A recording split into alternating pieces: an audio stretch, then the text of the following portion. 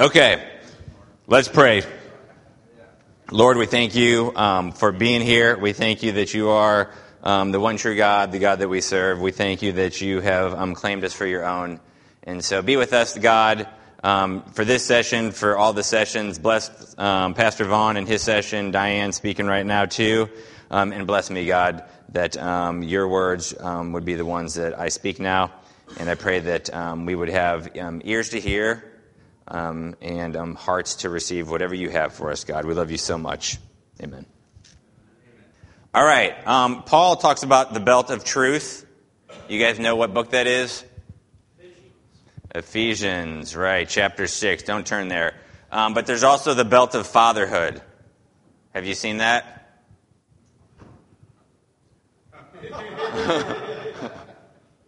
All right, that belt just seems to kind of work its way up over the years, and I don't know if there's some secret to that or what, but it just seems to work its way up. Anyone who has been married for a while starts to realize that the picture of marriage is a little different after you get married than what you thought it was before you got married. And you learn a whole lot about the opposite sex as you learn about things from your wife's perspective, right? And God has given us a great helpmate to help us along, to complement us, to sharpen us, to challenge us, to help us grow. And we are to be gracious as we interact with them and as we love them. Here was kind of what I felt like was one of my awakenings, was kind of some aha moments that we can see with this gentleman. All right, have you ever been in that situation where you've made the mistake of trying to inquire too much information or trying to clarify, or basically foot in the mouth, right? Yes. Still happens to me. And so as we are trying to nurture our wives, we are trying to understand who they are as God's special creation, as our helpmates, as our wives. So I want to start in Matthew 7, if you will turn there. In Matthew 7, verse 7, it says, "Ask, and it will be given to you. Seek, and you will find. Knock, and it will be opened to you. For everyone who asks receives, and the one who seeks finds, and to the one who knocks it will be opened. Or which one of you, if his son asks him for bread, will give him a stone? Or if he asks for a fish, will give him a serpent? If you then, who are evil, know how to give good gifts to your children, how much more will your Father who is in heaven give good things to those who ask him?" And I'm talking about the church at home, but the title of my sermon, so to speak, is Giving Good Gifts. Giving good gifts. Giving good gifts to our wives, giving good gifts to our children. First, I want to talk about the aroma of the house. The spiritual. Have you ever walked into a house and they're baking stuff or whatever, and you smell cookies, you smell bread, right?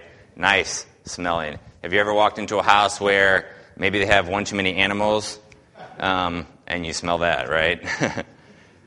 Here's the thing about the aroma of a house. When you talk about the spiritual aroma of the house, is that a lot of times those people that have maybe one too many animals. I was actually visiting my old next-door neighbor just a couple days ago, and she's got like 6 cats, okay? And that's because 5 of them have died. So she had multiple cats, and I have allergies, so like I used to walk in there and I would just blow up. I couldn't hardly be in there for a little bit without being able to breathe. But when you are in your own house, you usually don't catch whatever the aroma is of the house, right? She probably doesn't smell cats when she walks into her house. Here's the thing that's challenging for us. The same is true when it comes to the spiritual aroma of our house. Because we have a spiritual aroma that our house has. Have you ever been to a house where you walk in and it just is very warm and inviting and you feel like, hey, these people want me here? It's very hospitable, it's very friendly, and you feel very welcome there. But then maybe you've walked into a house where you walk in and it feels like it's cold or something's not right there. It's very uninviting. You're not even sure, even though they invited you to the house, that they really want you there. Okay? So there's an aroma to the house. We, as men, help to set that aroma. We are the key people as the heads of our house that set that aroma in the house. And so when we leave in the morning, we are leaving, we should help set a good aroma for the rest of the day.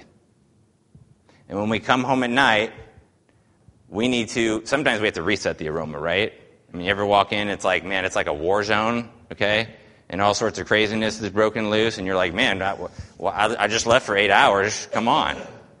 And you walk back in, and we need to reset the aroma. Sometimes we walk in, and the aroma's going great, but because we've had a bad day, we actually end up affecting the aroma negatively. And we bring it down. But as leaders of our house, we need to have the aroma where Christ wants us to have it. It needs to be sweet. It needs to be pleasing. It should be something that draws people. Because here's the thing. That is the aroma that our kids are constantly in and that our wives are constantly in. That's the aroma that they're in. It's amazing. All of us have probably had this, where that aroma is what they will consider normal as they grow up. And probably around the age of 15, in their teen years, they're going to slowly start to realize that their normal might not be other people's normal. And so, they'll say to one of their friends, your family eats dinner together? And then their friend will say back, your family doesn't eat dinner together? Right? And so like these little light bulbs start going off. Your family talks at the dinner table? And then your family doesn't talk at the dinner table? So they start to realize that there's different aromas, if you will. And they start to realize that maybe some of their aromas aren't so normal. Now, sometimes that can be good. And sometimes that can be bad. But they'll start to see the other person as abnormal, and they'll think that theirs is the normal. And then you start to realize, as you grow in the Lord, that maybe some of the normals of your house maybe weren't the best normals. The challenge for us as men is that we are very inclined to just take what was given to us and continue that pattern. And so we have to be willing to break patterns of some of those abnormalities that were passed on to us. And that can be very challenging to do, but we have to be willing to do that because we want a spiritually sweet aroma in our house. That does not just happen with you kissing your wife on the way to work and then coming home and saying a short prayer every day at the dinner table. It takes much, much, much effort. I remember when my daughter Trinity was very young, probably about 2, and she had some type of infection in her lungs. And so they had to do these nebulizer treatments where she has the little mask and she has to breathe that stuff in. And even though the treatments itself weren't painful, they were very scary for her, as a 2-year-old having this little mask put over you. And so I literally had to sit her on my lap and, with one arm, keep both her arms down, and with the other, keep the mask on her face for the 10 minutes that it took, however many times a day we had to do that, 3 or 4 times a day, right? Kicking and screaming the whole time. And I just remember because she was so sick and weak, it was like, even though she hated it, she finally just got to the point where there was just this moan, She's just like, oh, because she just hated the treatments, but she had ran out of energy to even continue to fight me. But every time at the beginning, kicking and screaming, I feel like that's a picture of fatherhood sometimes, okay? We know what's best, but to get there, there's going to be some kicking and screaming, a lot of resistance. And we as dads and we as husbands, we have to be willing to do things that aren't always pleasant in the short term. They're not always pleasant in the short term. And ultimately, we are called to please God, not our wives, not our children. And many times we can be deceived to think if our wives are happy and our children are happy, then God is happy or pleased. But that is incorrect. Because we can do many things that can keep our children happy that are not for their benefit, that do not help them spiritually. Same with our wives. We can do many things that do not benefit them, but can keep them happy. So we have to keep, as first and foremost, that we have to do what pleases the Lord, regardless of the consequences. Regardless of the consequences. I had my Bible out at the doctor's office, actually just yesterday, and this lady said to me, best book ever. And so she was an older lady, and so I started talking. I said, how long have you been saved? And she said, 48 years. She looked like she was in her late 60s, maybe early 70s. I was impressed, right? I mean, she had persevered.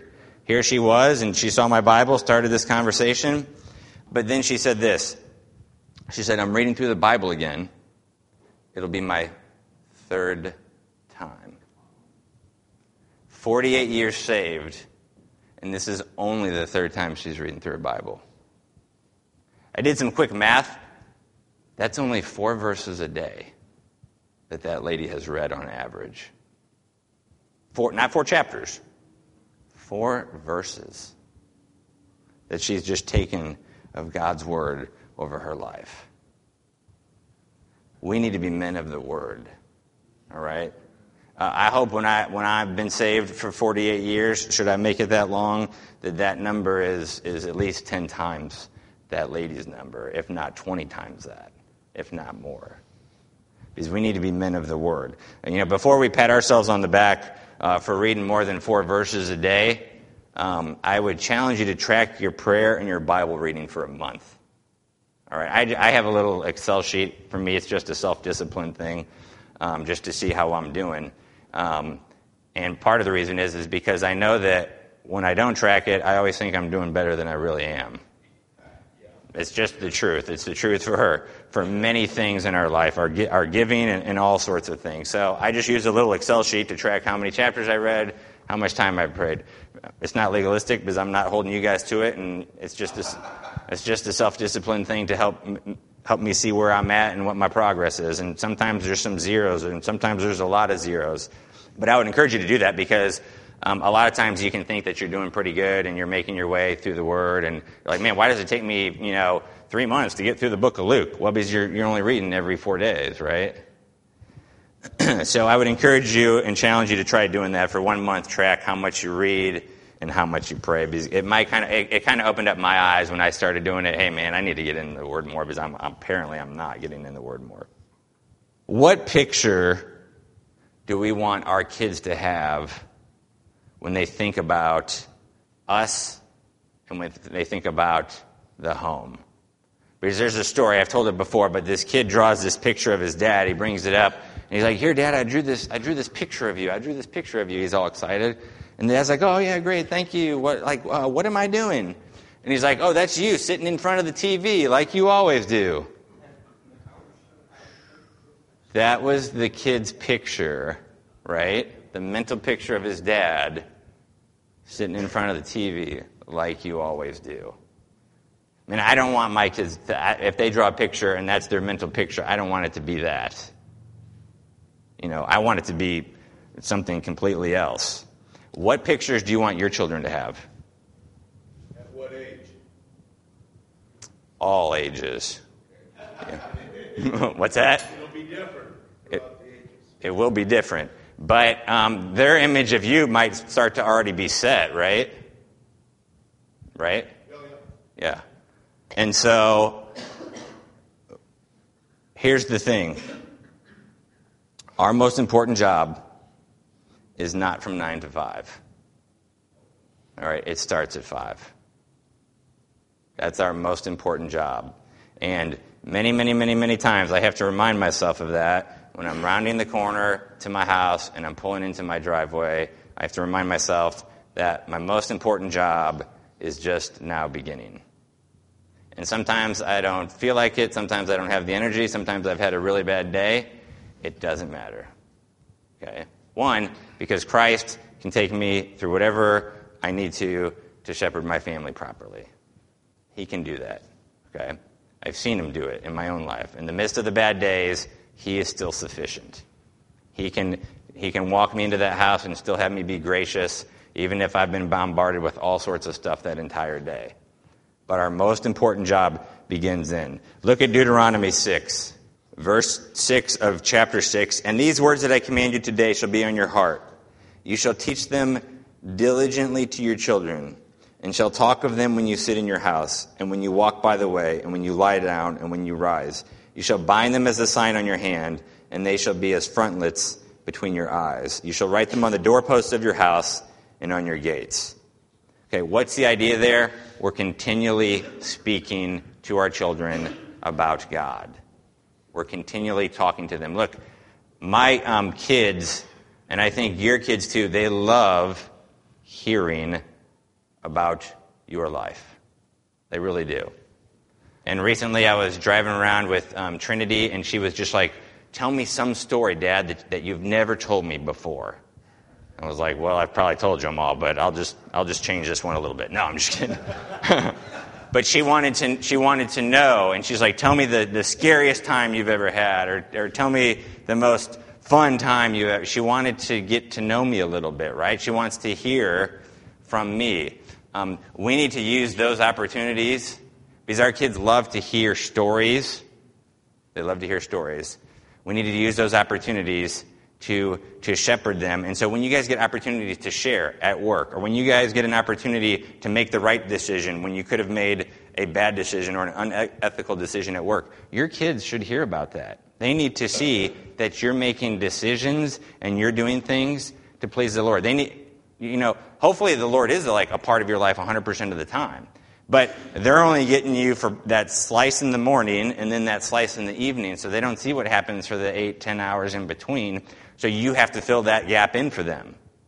And they need to hear about those even your struggles, those challenges that you've had, the coworker that's a jerk, the boss that's a jerk. They need to see how you are dealing with that.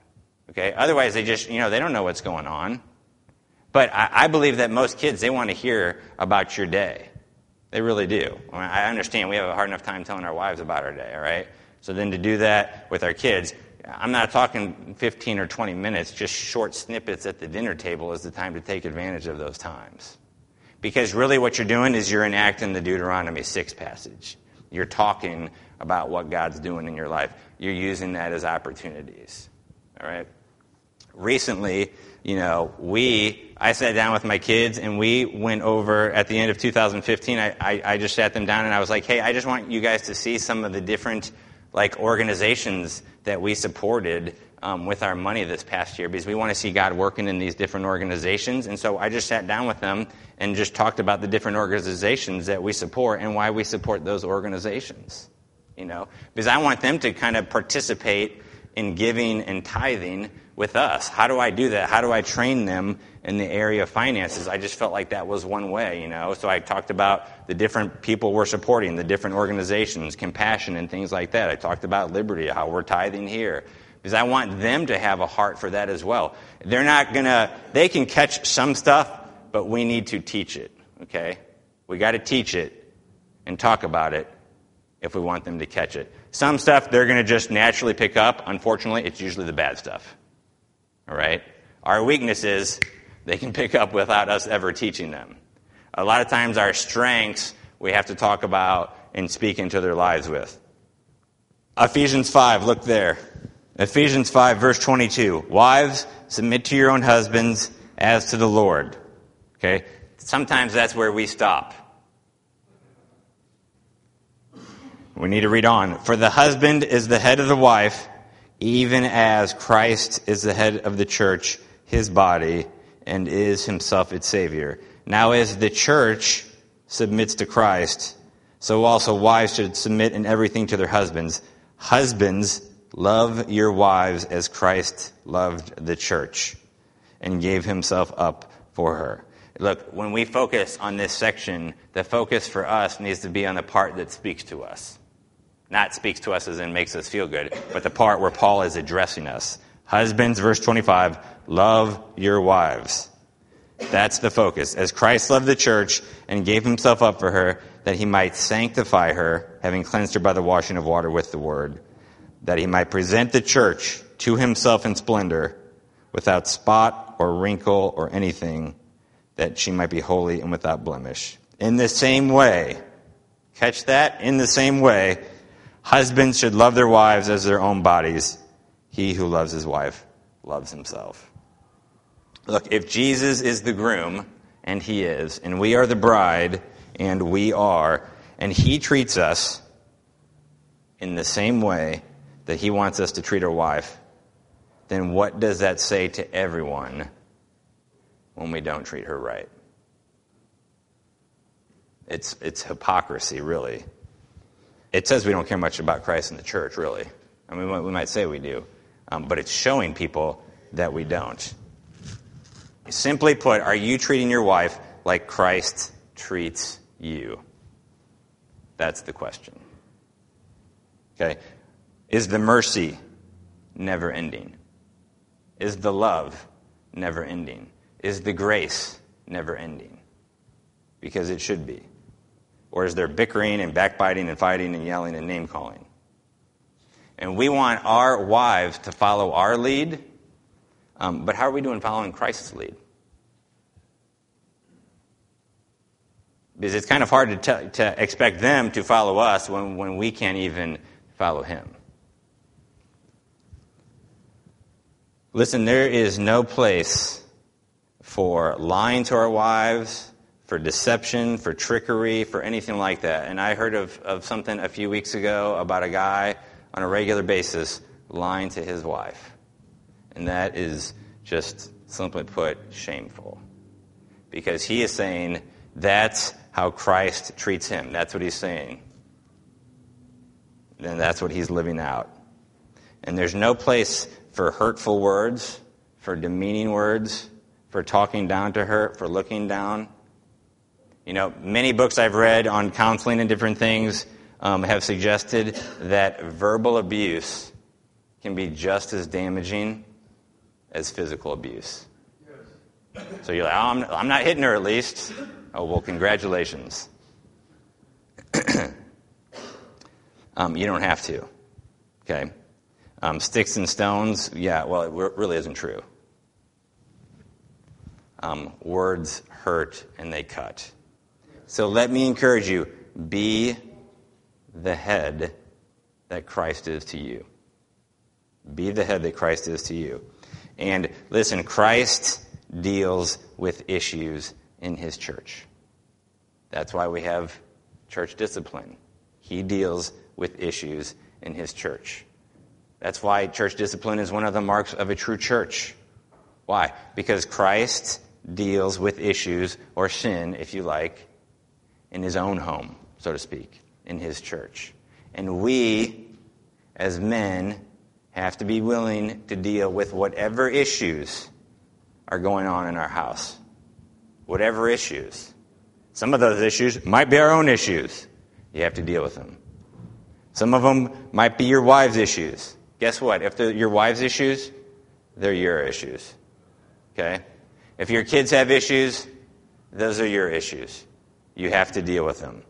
Okay? Listen, we moan and complain sometimes about the government and all its inability to do anything, even though it has definitely the money to do it and probably the power. Thank you, Jake. And then we have the ability to fix problems in our own home, and we don't do it. But we complain and moan about the government and its lack of inefficiency or lack of efficiency and its lack of ability. But in our very own home, our little tiny government, so to speak, we don't take care of stuff. You are the authority. You don't have to earn it. It's kind of scary. But you don't have to earn it. It is given to you. It says you are the head. Not you will be, you could be, you might be, you should be. You are the head. And the question is not whether you are the head. The question is, what kind of head will you be? Will you be a good head? Will you be a bad head? That is the question. But you have the authority in your home to deal with issues. If you are not able to deal with them fully, get help. Be a real man and ask for help. Solicit help from your brothers in Christ. Solicit help from your spiritual authorities. A couple more things. I want to encourage us with two things. One, I want to encourage us with emotions. One, our kids need to see our emotions. They need to see them. And I'll be the first to raise my hand. I don't do a good job at that. But here's what I mean when I say that. They need to not just see the angry, the upset, the mad ones, because that's the ones that probably for most of us can easily come through. If the biggest reactions that our kids see from us is when sin occurs, that's probably not a good thing. Now, a reaction is good, maybe even an angry, upset, or mad one.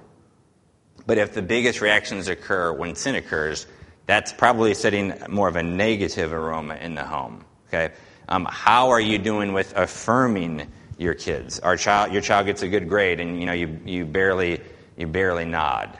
They bring you, your little kid brings you some picture, and you're like, oh, that's nice. Your older kid speaks of some accomplishment they've really worked hard at, and you just kind of blow it off a little bit. And those are opportunities to affirm them. They need affirmation. They need affirmation. That should be the thing that comes out of your mouth every single day. Affirmation, affirmation, affirmation, affirmation, affirmation. Now, I know in our culture, there's this overemphasis on self-esteem and don't hurt the kid and things like that. I don't think most of us in this room will make that mistake because we're aware of it and we want to make sure we don't make that mistake. But what happens is we can swing to the other side and then we don't affirm at all. Okay, because we're afraid of puffing them up past that. Look, I coach one of my son's basketball teams, okay, so I can tell you all the things that they do wrong on the court, okay?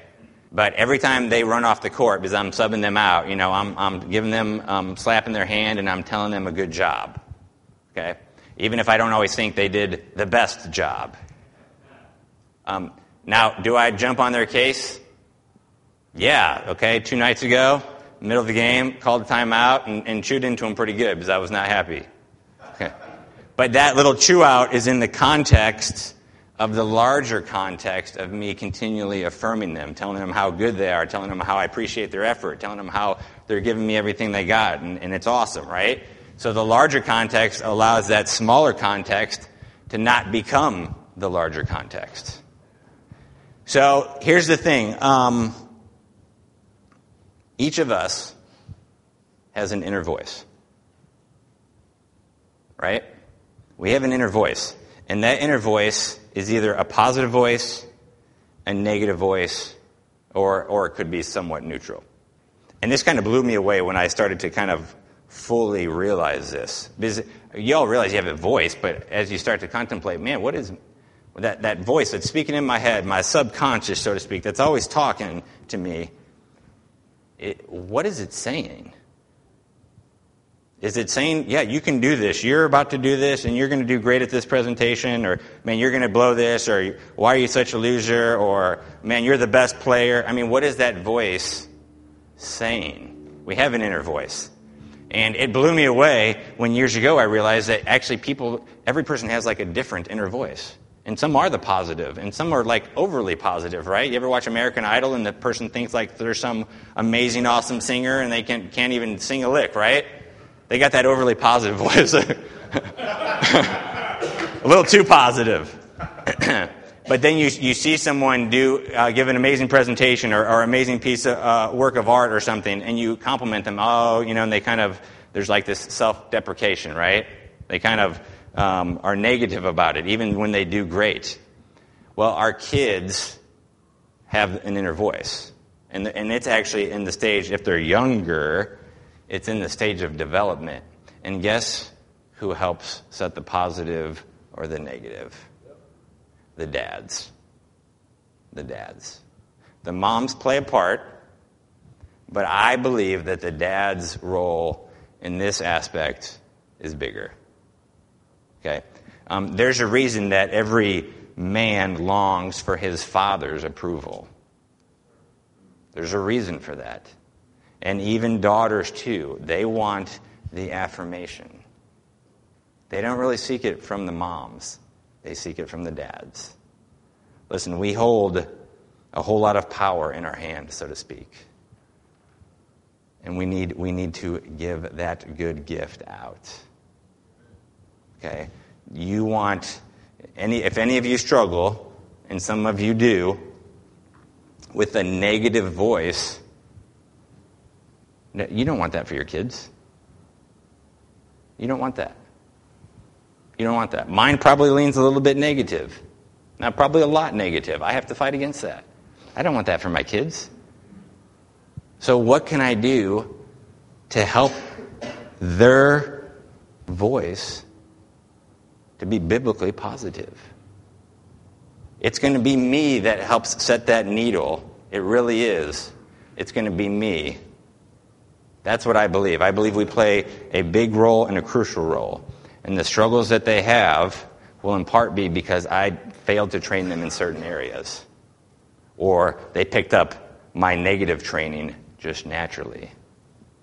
So I implore you to let the tone, there's kind of the gospel versus the law. And the Lutherans do a great job of bringing this out, gospel versus law, and just helping to discern in different passages, hey, what's the strong, flavor coming out in this passage? In the home, it should be overwhelmingly gospel. All right? Grace, mercy, love, that should be what's flowing out of you constantly. Okay? Occasionally some law. Listen, I've heard how some of you speak to your kids sometimes. I'm guilty of it too.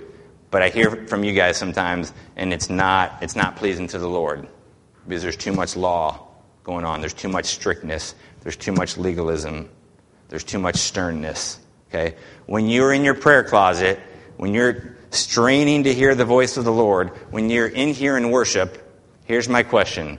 What is the tone of the voice of the Lord that you hear? What is the tone of the voice? All right? Is it kind of, oh my gosh, come on? Or is it, son, come on in? What kind of tone is that? It should be, right? It should be gentle, gracious, loving. Some of you might not hear that. Okay? But I'm telling you, it is a gracious and loving and kind tone that I think that many of you hear.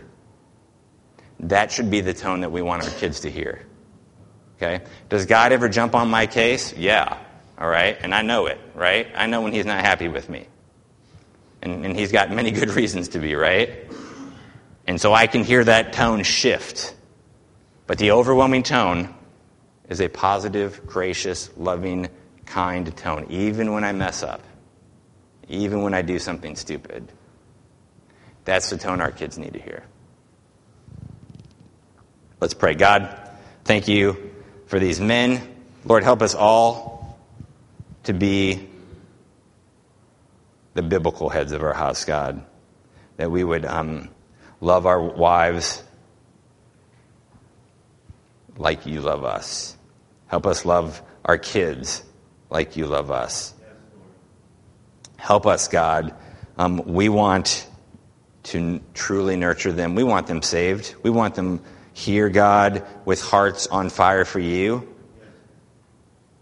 We ask that you would do that, God. Help us to see where we're falling short and that you would help us fix it, that you would adjust us. God, forgive us for the sharp words that we've spoken out of anger. Help us set a tone, Lord, of the tone that we hear from you. A loving and gracious tone that seeks goodness in them. Lord, we need you.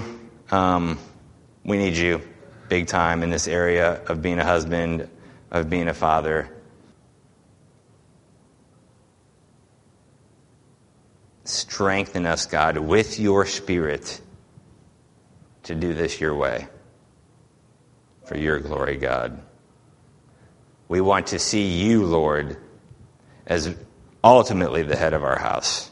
The one that we look to as we are the head.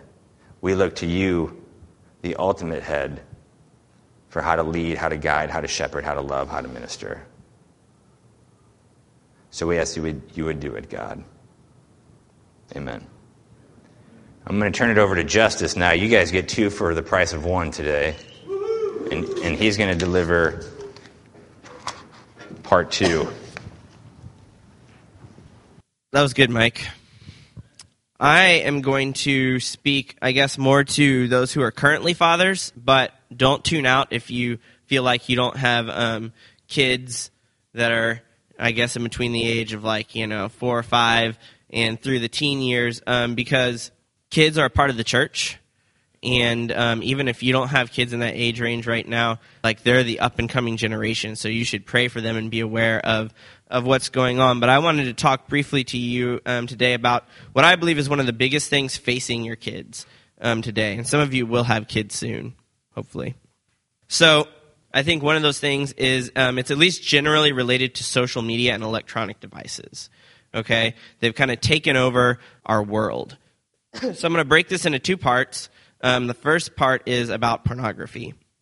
There's lots of studies out there, lots of statistics. Any way you want to look at it, it's astounding, okay?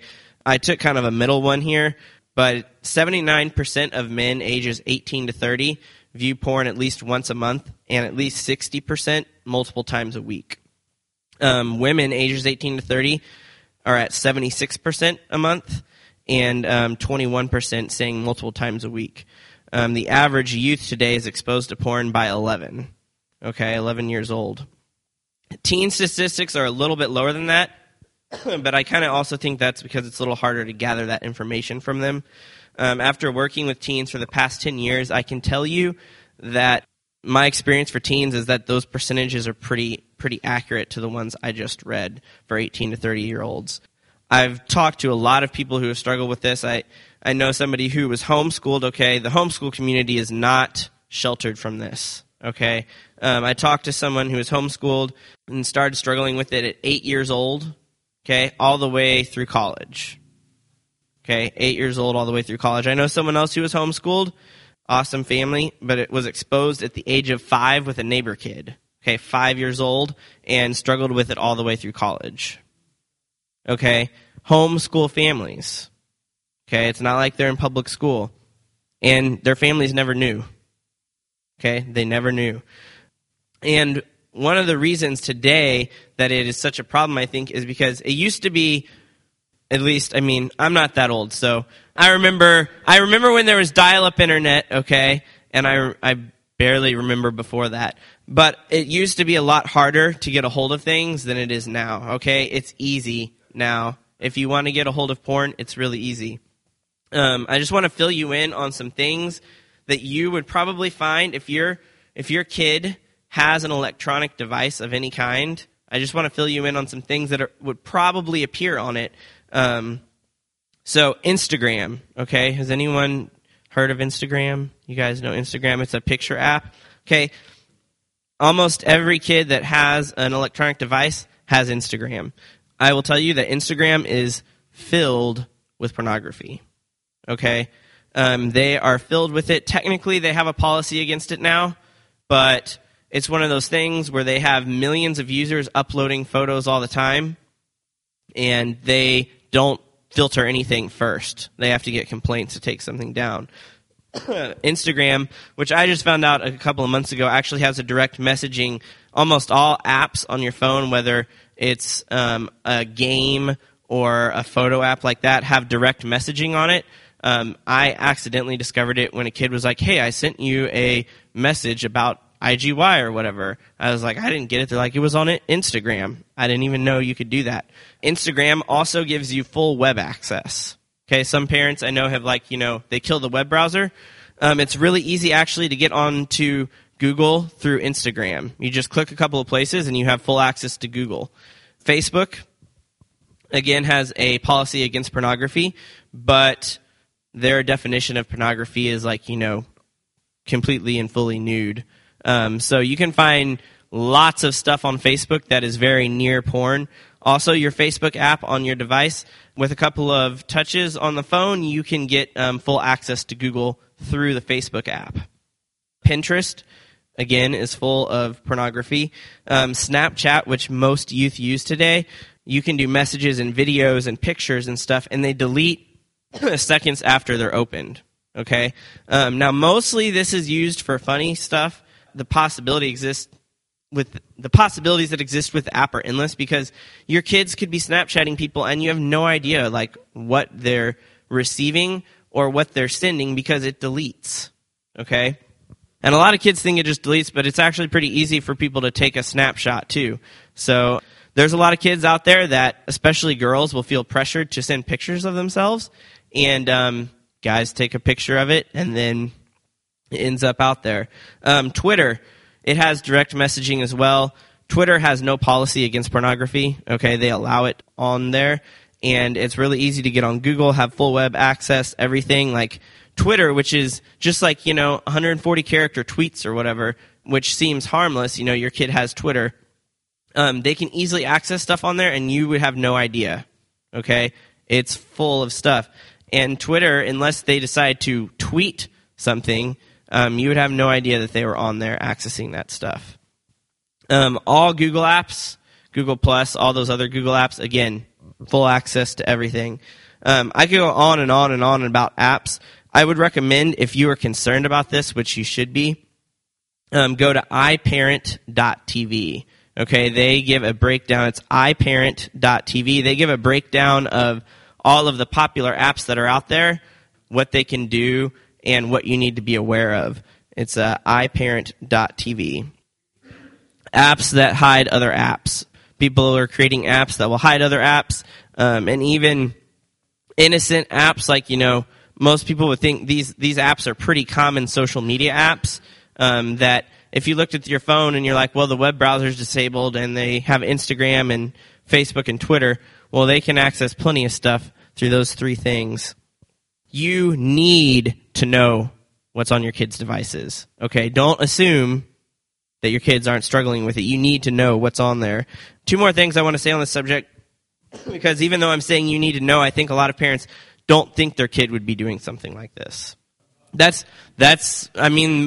of the time when parents find out, they are shocked.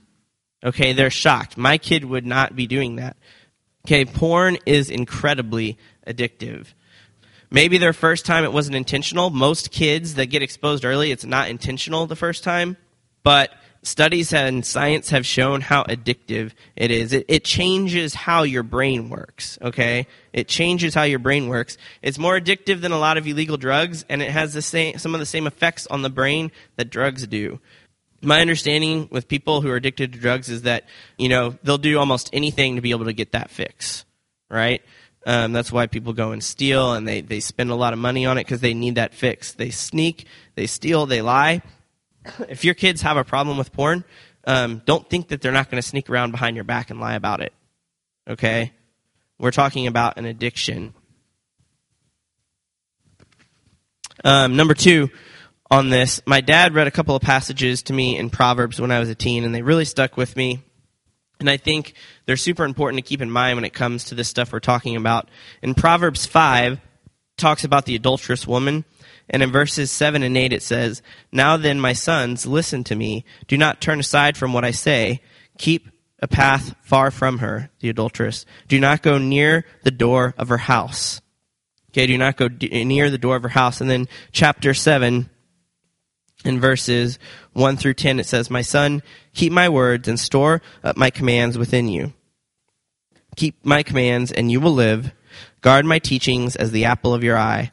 Bind them on your fingers, write them on the tablet of your heart. Say to wisdom, you are my sister, and call understanding your kinsman. They will keep you from the adulteress, from the wayward wife with her seductive words.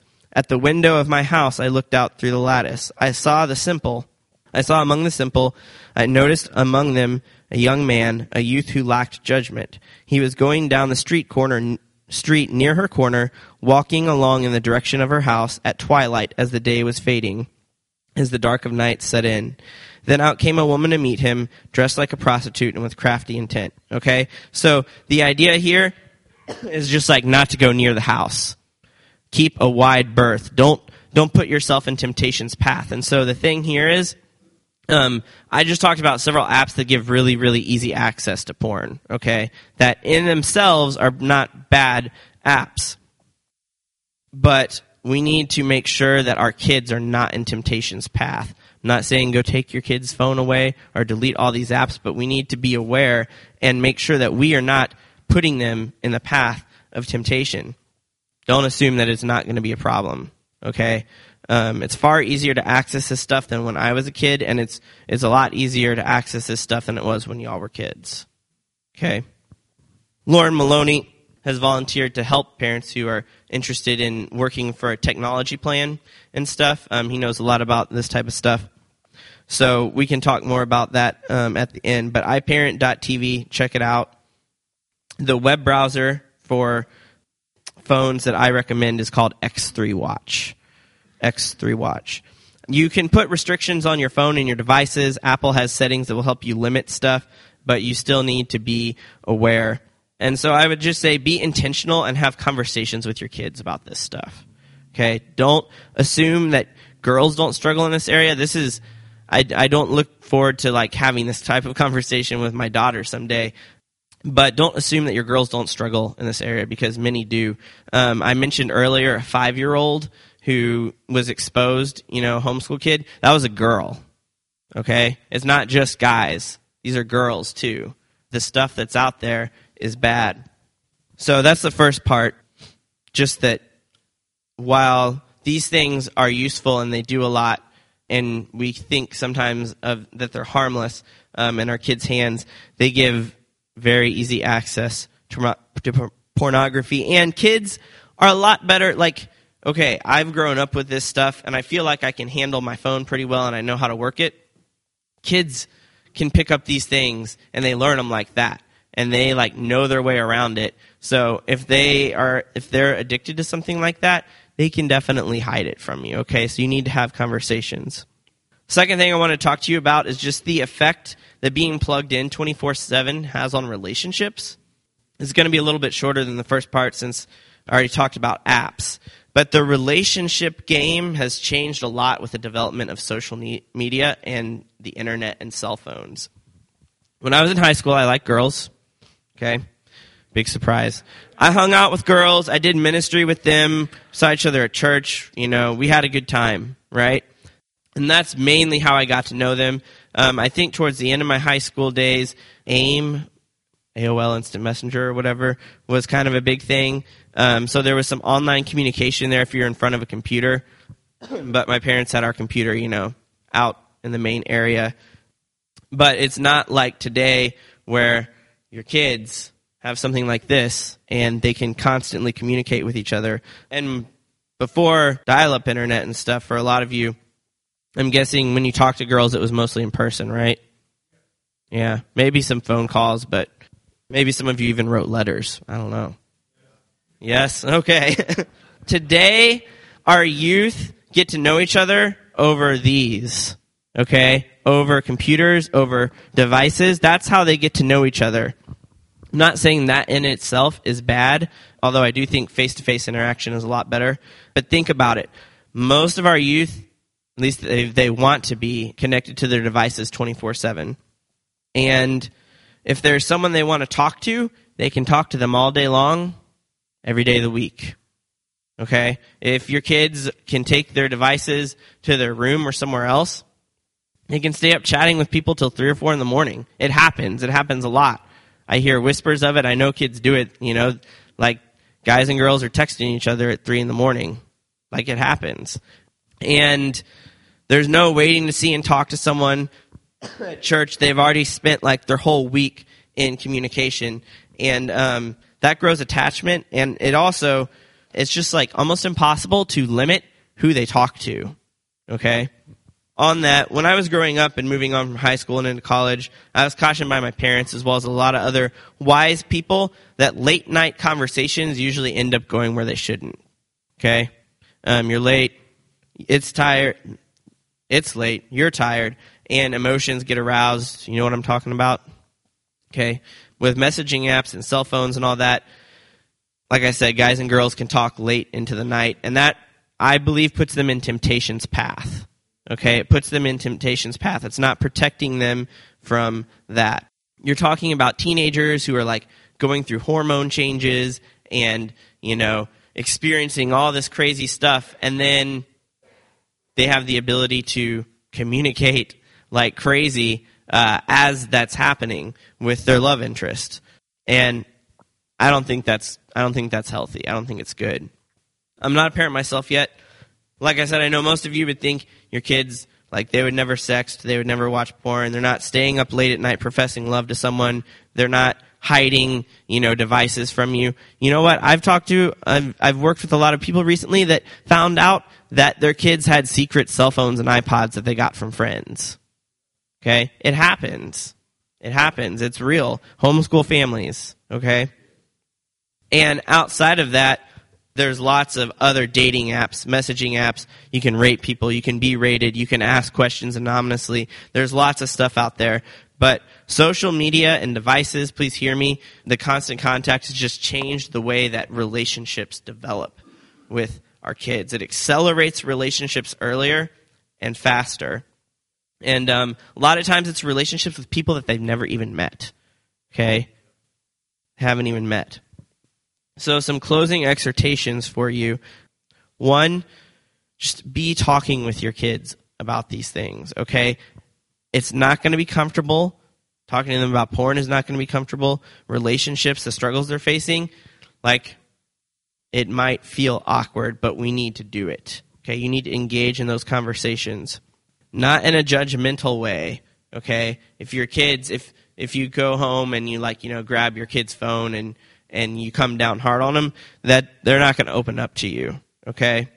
If they confess stuff to you, don't jump on them.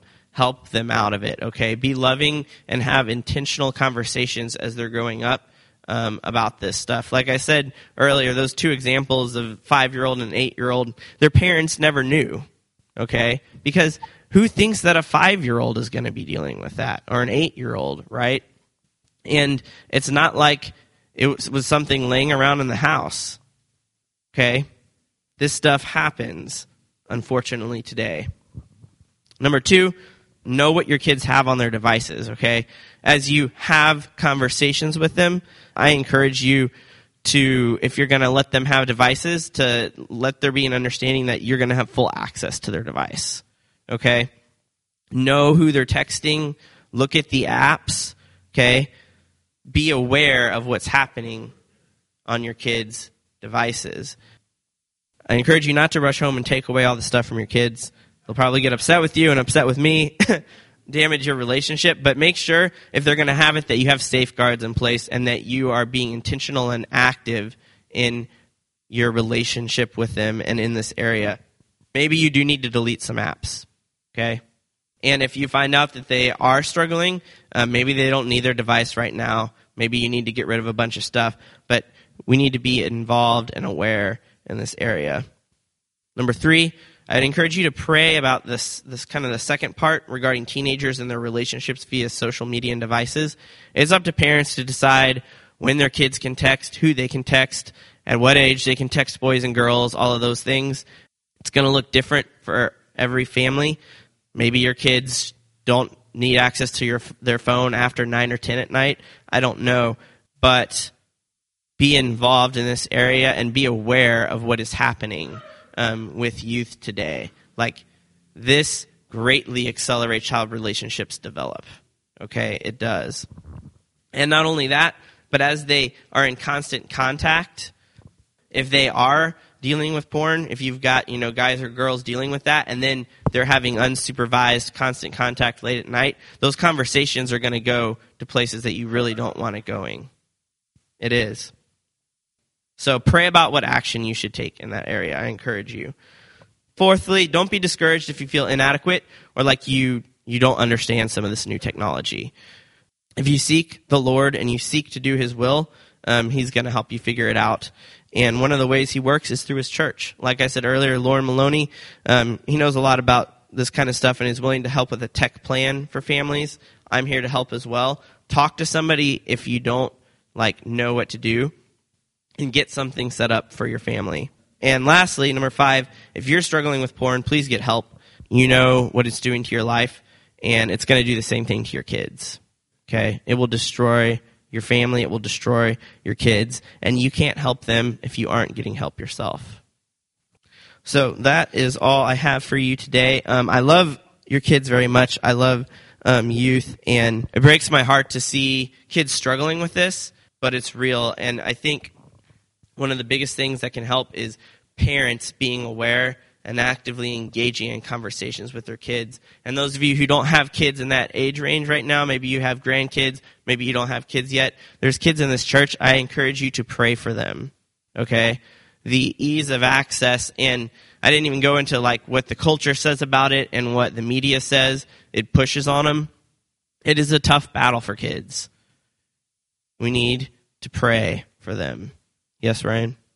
So I'm gonna close in prayer, and we can continue to talk more in a minute. We're gonna take a break. I think they're wrapping up down there. But yeah, the tech plan and protecting against devices in my mind is making sure that they're not in temptation's path. Okay. The other part is shepherding your child's heart and like having the relationship and the conversations there, because you can set all that up, but if your kid's heart is there, you're not going to be able to block all of that out. So let's pray. Father, we thank you so much that you walk with us through these things, and you love us, and you love our children and our wives. And God, we ask that you would make us pure people and a holy people, that God, you would give us wisdom with how to shepherd our families.